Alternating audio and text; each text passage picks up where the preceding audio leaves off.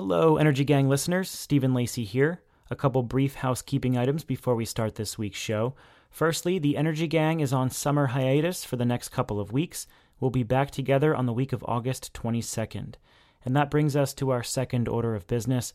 Our conversation this week comes to you from The Interchange, a weekly show hosted by me and Shail Khan for our premium service, GTM Squared. We have thousands of subscribers now, and I'm just going to be blunt. You should subscribe too. I know that many of you run businesses, you run consultancies, you make policy, you're looking for a job in the industry, and if that's the case, GTM Squared is a no-brainer. $249. That's what it costs per year. $249. That's like 68 cents a day. That's virtually nothing to pay for a continued education in clean tech. So if you like this podcast, you like GTM, and you want to go even further in depth, go over to greentechmedia.com/squared. And finally, a big thanks to our Energy Gang sponsor, Solar Edge. Solar Edge is a leader of the DC optimizer market, a leading supplier of inverters to the U.S. residential market, and a top 5 supplier to the U.S. commercial market. The company is active in over 91 countries, having shipped over 11 million power optimizers and over 450,000 inverters. To find out more about Solar Edge's inverters and optimizers, visit solaredge.com. And now enjoy the show.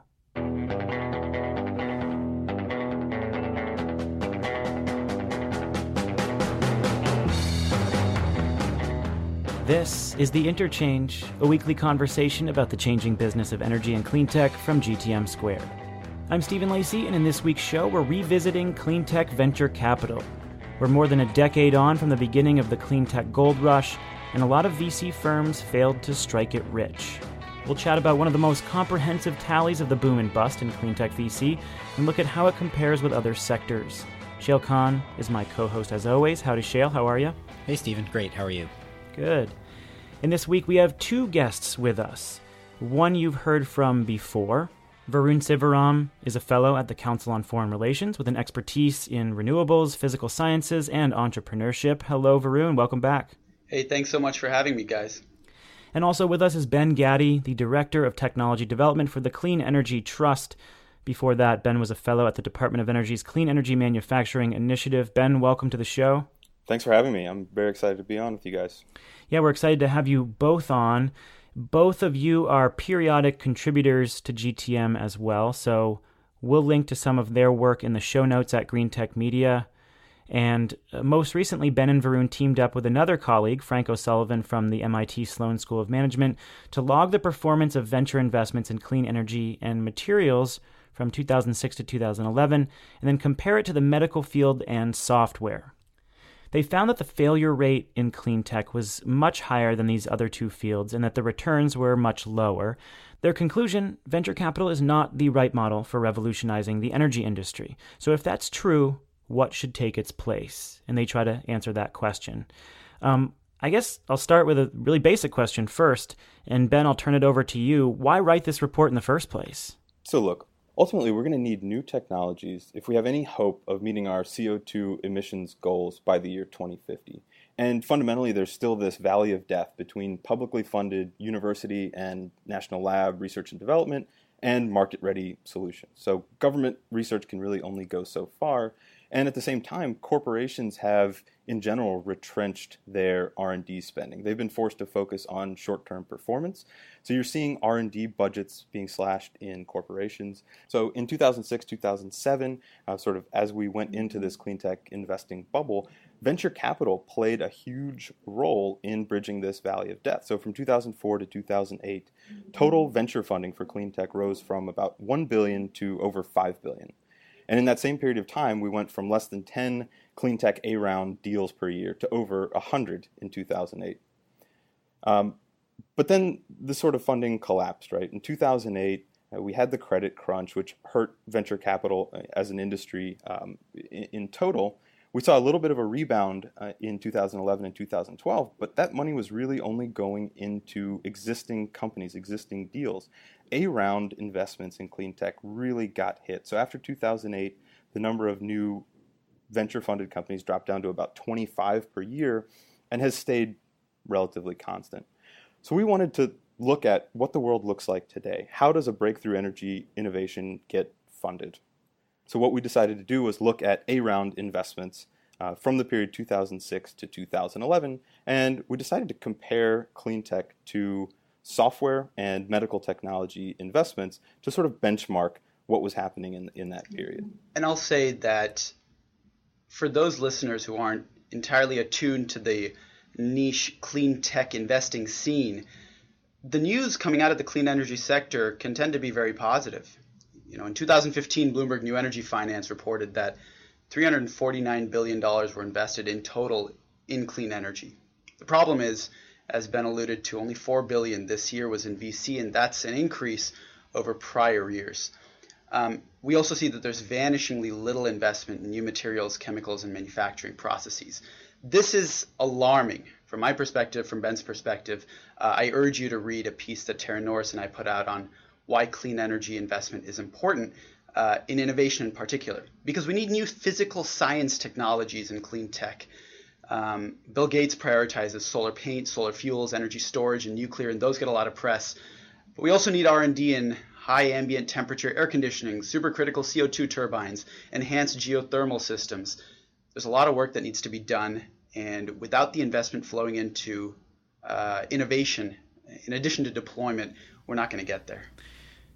So I got to say, I have a few sort of issues to take with this piece, and it's not, I don't think, around the ultimate aim that you guys seem to have, which is, if I have it right, it's basically, you think, as you just said, Varun, we need more investment, and we also need more investment that's sort of patient capital that can take a long-term view and things like that.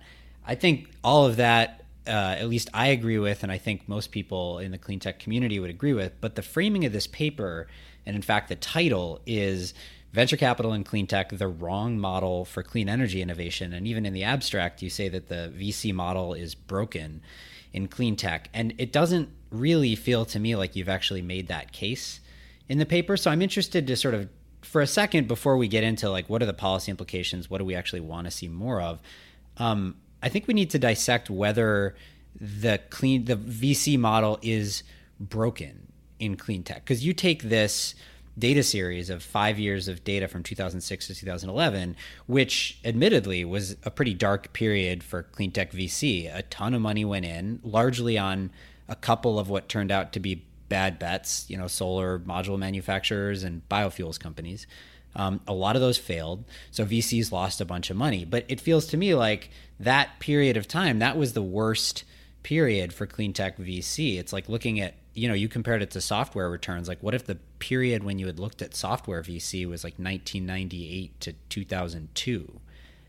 Why select 2006 to 2011 as opposed to something more recent where I think, without having the data in front of me, I could certainly point to a whole bunch of examples of successful VC exits in clean tech that have happened well after 2011. It just feels like a dated, sort of strategically selected data set to me. Let's be clear. Exits can happen after 2011 in this data set, and we will count them. This is A-round investments between 2006 and 2011. And it's, I think, a very valid objection to make that did we cherry pick our selection window such that we only had the failures and we missed some of the early successes? So, for example, Tesla Motors is not considered in our data set. That seems like a big omission. And so we go into this in the report, and what we say is the 2006 to 2011 period really encapsulates the boom in VC investment in clean tech. With only a couple exceptions, prior to 2006, there was a trickle of investment into truly innovative companies. And between 2006 and 2011, we also think that there was a tremendous amount of investment in these physical science, new materials, chemicals, and processes companies that we don't see afterwards. So if our thesis really at the end of the day is going to be to evaluate the VC model as it relates to physical science companies, and that's what we focus on, we actually think this is the only time period we could be looking at. We did play around with increasing the bounds of our time period between 2005 or 2004 and looking later on 2012 and 13. And there are a couple reasons why we landed on this particular period. One reason is that if we pick an end date that's too late, we don't have enough time to evaluate whether the companies have exited or not. The most recent investment may have been made too recently, and we have no idea whether the company is going to exit or fail. And so again, just because this period happens to be the only historical period we found that had a significant increase in investment, especially in physical science companies, we didn't think it was retroactive selection bias to choose that window. We think, frankly, this is the period we want to be evaluating Cleantech on. Just to clarify the data that we're looking at, so the time period 2006 to 2011, that's the date of the company's A-round investment. So we are looking at a number of companies that were sort of founded and first funded in that 2006 to 2011 window. And as Varun mentioned, that puts it at the time the data was collected at the end of 2014. That means that some of the latest companies that got investment had about 3 years to show some success.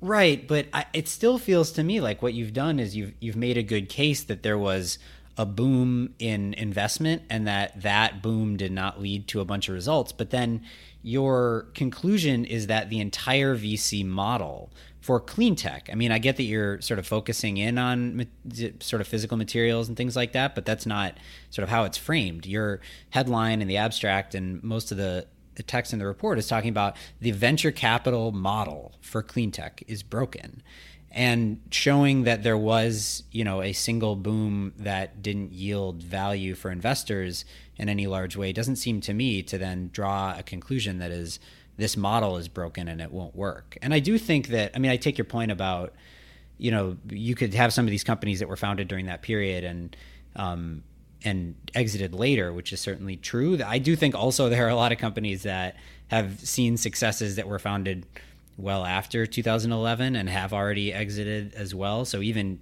given that, it feels to me like it's a particularly negative period to look at in an industry that I think has, and as you pointed out, sort of capital is increasing again now. So it feels to me like a period that just was the early days, the first boom bust, and to assume that the model will never work seems like a different story to me.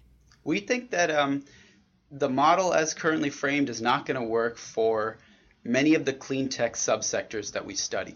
To preview one of our later conclusions, if a clean tech company looks like a software company, the VC model may work just fine for it. But if a clean tech company looks like any of the other 4 subsectors that we consider, including materials and chemicals, but also innovative hardware, we do think that there are aspects of the VC model that just aren't going to work, that need to be tweaked. And I think that's a valid and valuable conclusion to draw even from this particular boom and bust cycle. We wish we had more years of high investment in clean tech to look at, but given the constraints of our methodology, we didn't think we could find them. So one of the interesting things that we did in this paper was to separate out clean tech investments into 5 distinct subcategories. And this is a little bit, I think, what you're getting at, Shale. So we split it out to materials, chemicals, and processes as one category, hardware integration as another, so that's sort of taking components that already exist and integrating them in some new way, software and software appliances, deployment finance startups that were venture funded. Most of those are not venture funded, but there were some, and then other clean tech, which can include things like energy efficiency consulting services or recycling services. And what the data showed is that only the software and software appliance category returned money to investors. So we're not even talking about return on capital, we're talking about return of capital. And what happened in that period that we looked at is the allocation that the venture capitalists that were still investing in the sector made to each of those 5 subsectors dramatically shifted from 2004, 2005, 2006, where there was a lot of investment in new materials, new chemicals, and processes. So that's some of those solar companies, that's some of those biofuels companies. And then through 2012, 2013, those materials and chemicals investments and hardware investments made up less than 25% of total venture deals. So what we're really seeing here is that the venture capitalists saw the same thing, right? There's a reason that this retrenchment happened. The venture capitalists realized that something about this model wasn't working. And we essentially identify 4 reasons that the venture capital model didn't work for these companies.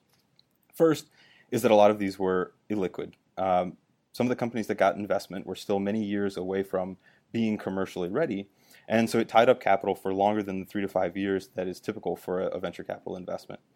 Second a lot of these materials and chemicals companies were very expensive to scale. So even the ones that raised huge amounts of money spent hundreds of millions of dollars to build factories while they were still doing R&D. Third, there's little room for error in this space. A lot of these companies were competing in commodity markets, whether that's an energy generation technology that's selling electricity as a commodity, or a solar panel manufacturer that is selling solar panels into a commodity market.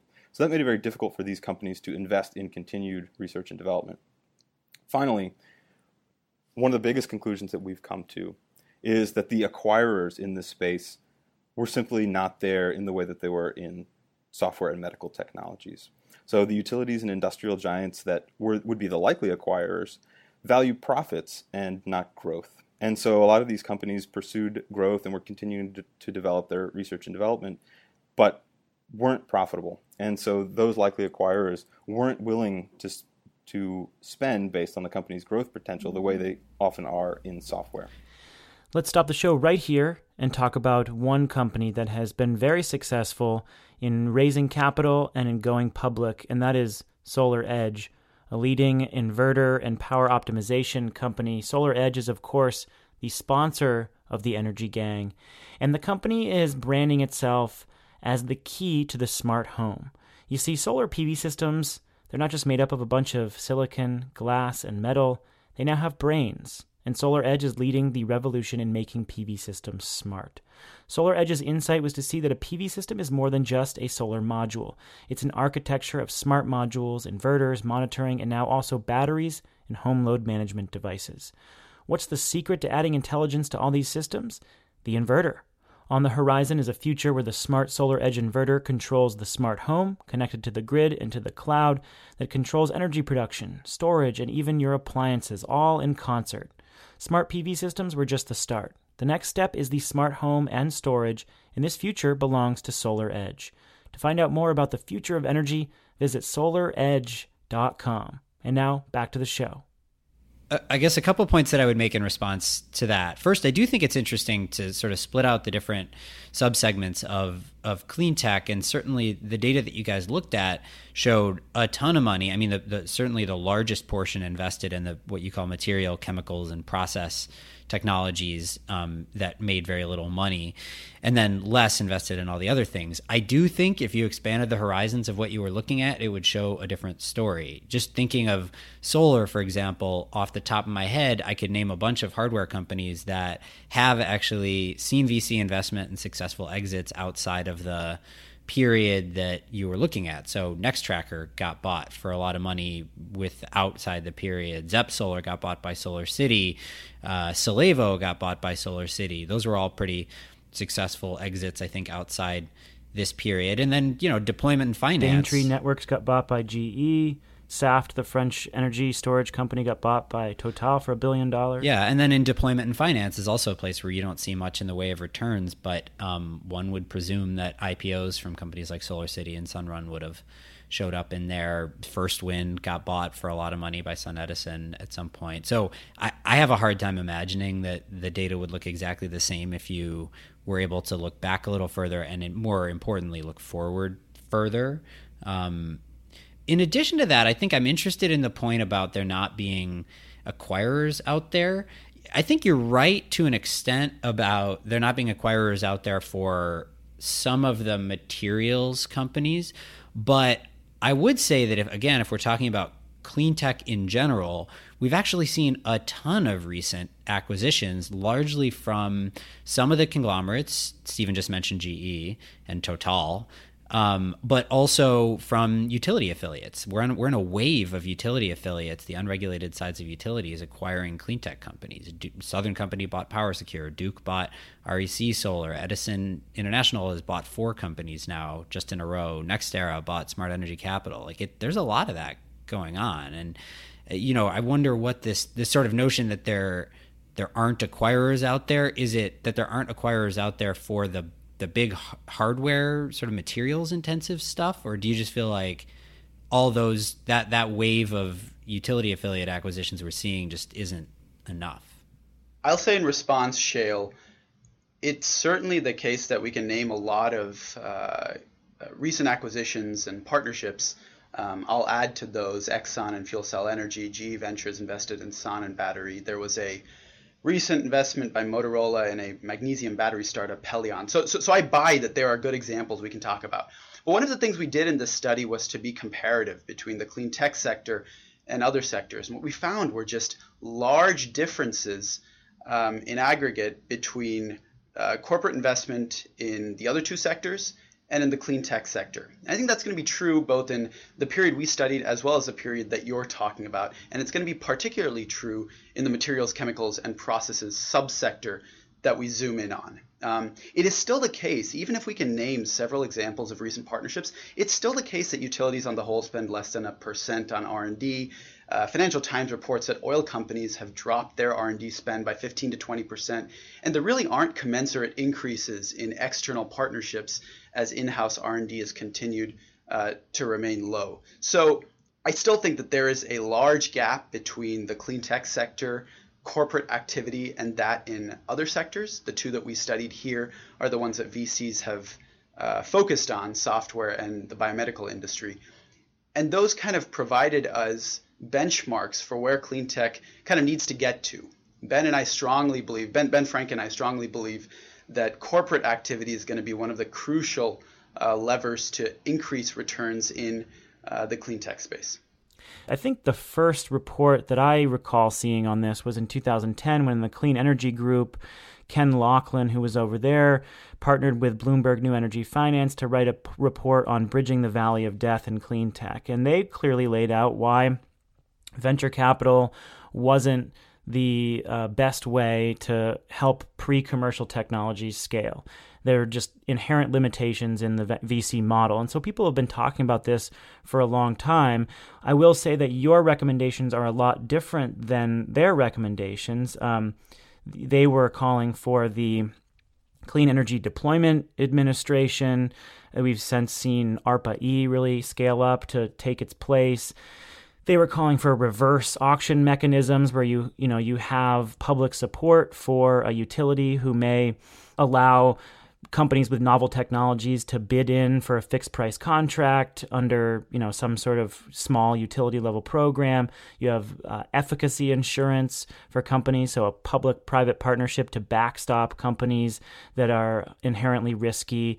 You guys are talking about things like what Bill Gates is doing, which nobody was really talking about at this time, and that is to really deploy a lot of patient capital. And now you've seen some of the world's top billionaires, tech billionaires, come in with money and say, like, we understand the inherent limitations in deploying new energy technologies, so let's try to fill that gap.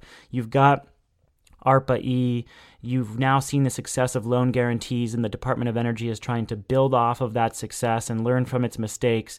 So just walk me through what you're trying to do differently here, given that this is not exactly a new conversation. Absolutely. I think one of the biggest things to note here is how much the landscape has changed since 2008 or 2010. Look at programs like LabCorp, which attempts to bring Steve Blank lean business model Canvas to national lab researchers. We've seen Cyclotron Road have its pilot program. So this is a program where bright young researchers bring their technologies into the lab. So they're sort of spinning these technologies into the lab. They get to take advantage of lab resources and lab expertise. And that's hugely valuable for these entrepreneurs because it means they don't have to go out and spend $3 million to buy their own growth chamber. They can take advantage of what already exists at the lab. So that lets them stay capital efficient. It lets them delay the amount of time they have to wait before they have to go out and raise equity capital. We're also seeing the rise of incubators and accelerators. So Clean Energy Trust is an example. There are it's the Greentown Labs in Boston. There's Los Angeles Cleantech Incubator. There's Austin Technology Incubator. We're seeing these support structures come into being that were not really there in 2006, 2007. And that fills an important gap because in addition to providing capital, venture capital investment also provides a great deal of guidance and expertise. So if venture capital isn't investing in these early stage companies, they're missing that critical expertise. And it's been really nice to see the rise of these accelerators and incubators to fill that knowledge gap. On top of that, I'll say what's new here really is a focus on the importance of the corporate sector. And we think we bring that out with the comparison with the biomedical sector. We can say, hey, clean tech is capital intensive and illiquid, so that's why software might do better under the traditional VC model. But why do biomedical investments do so well in comparison to fundamentally similar clean tech investments that are commercializing fundamental breakthroughs in the lab? And the reason we found was that corporate support is really important, and we really want to say that this is a new theme that arises from the results of this report. I'll give you some examples. In the biomedical sector, 64% of drugs approved in 2015 originated in small companies and startups, not in the large corporate giants. Those corporate entities now have multiple models to support startups because they're becoming quite sophisticated about it. They can jointly license or develop biomedical products, they can strategically invest and put equity stakes, or they can acquire. This level of sophistication, let alone interest in startups, doesn't exist in the clean tech sector. So that's one novel takeaway. We want to emphasize corporates. And a couple clean tech startups have started to do this very well. In particular, I highlighted on the CFR blog a company called NetPower, which is doing a cool new natural gas power plant that uses supercritical carbon dioxide as a working fluid. NetPower uses turbines from Toshiba. They use equity investments from CB&I and Exelon, and the corporate expertise has been instrumental for them to get where they are, which is building a demonstration project in Texas. The last thing I'll say is our conclusion is not all we need is patient capital. And I think Ben made this point very well in his Green Tech Media article. I think our results, if anything, show that even if you have an influx of patient capital, including capital from the Breakthrough Energy Coalition that Bill Gates leads, and you have disintermediation such that you don't have the venture capital firm skimming off some of the returns off already bounded returns, it's still not the case that you can invest like a VC does and make returns. That's why we're arguing that the VC model is broken. Our data shows that clean tech companies, at least in this period that Shale's pointing out as a potential objection, clean tech companies are riskier and offer lower returns than other sectors.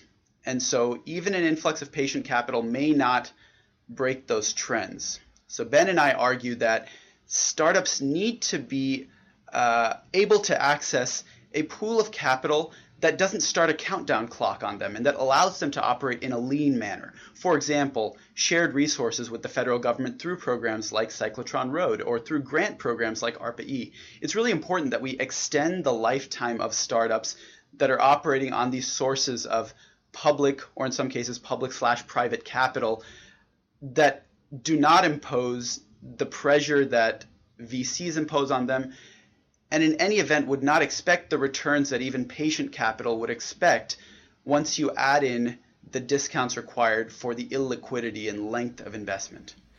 But then aren't you arguing here that it's not the VC model that's broken, it's that we need other options? So the VC model works for what it does. It has historically operated under a strict set of parameters, and clean tech doesn't fit within that. But that doesn't mean that VC's broken. It just means that it's one part of a many-pronged solution, and those other solutions may inherently come from better government backstops and beefier support out of the government labs and innovation programs. Yeah, that's two ways of saying the same thing. I completely agree with you, Stephen. I don't mean to say the VC model is broken. 2015 was a banner year for VC in general. It just wasn't for VC and clean tech, and in particular, materials, chemicals, and processes. The final thing I'll say is Ben Frank and I really want to stress the point, and this may not be novel, but we really think it's important and isn't well acknowledged, that innovation is not a linear process. We've moved away from linear innovation models, and government support in our policy recommendations needs to be flexible. Needs to include regional innovation hubs. It needs to include corporate consortia that get these private actors involved. There have been a lot of great ideas, including independent federally chartered corporations for demonstration support. We don't walk away from those recommendations, but we do say that public policy needs to adopt a holistic approach to supporting innovation, not just supporting the front end of innovation where you have basic R&D programs, but in addition, having demonstration support and creating initial markets, much like those recommendations you earlier cited would do. We think they can be refined but still accomplish the same thing, which is create these initial stepping stone markets for clean tech, innovative technologies to get their first scale. As Varun mentioned, we're not arguing that venture capital is a completely broken model for the things that it's suitable for. As we show in the paper, the clean tech companies that are essentially software companies operating in the clean energy space actually turn out that they can be a very good investment from a venture capitalist's sort of time-limited perspective. And the other point that you made, which is suggesting that VC may be appropriate but not sufficient, there may be some truth to that. But when we think about the way the venture capital model is applied to software, two guys and their dog in a garage come up with an idea, they go out and get seed funded, they go out and get some users, they get some traction, they raise an A round, a B round, and start scaling their company. That model won't work for a hardware companies for the reasons you've identified. So, is there a time when equity capital can come into the picture, even for a hardware company or a materials company? Absolutely. But the idea that you're going to spin out an idea and go raise seed A, B, C round funding in the same way that a software company does when you're trying to develop a new solar panel, I think that model fundamentally is broken. And people tried it in the first boom and it didn't work. Yeah, and I feel like, at least in a lot of cases, the government has been doing a pretty good job of that.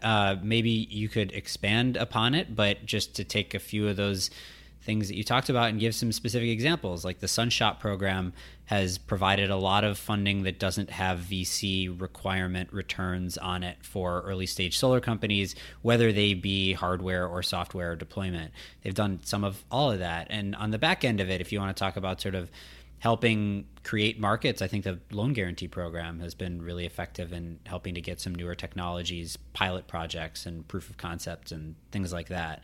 Again, I don't disagree with you that we want all of this stuff. I just still, I'm not convinced that the VC model is broken here. I think it's insufficient in clean tech, but it does not feel to me, based on even the data that you did provide, that that's a case that VC doesn't work in clean tech. It may just be that VC isn't sufficient to get clean tech to where we want it to be from a climate perspective, which is, I think, where the value of all these other sources of capital lies as a supplement.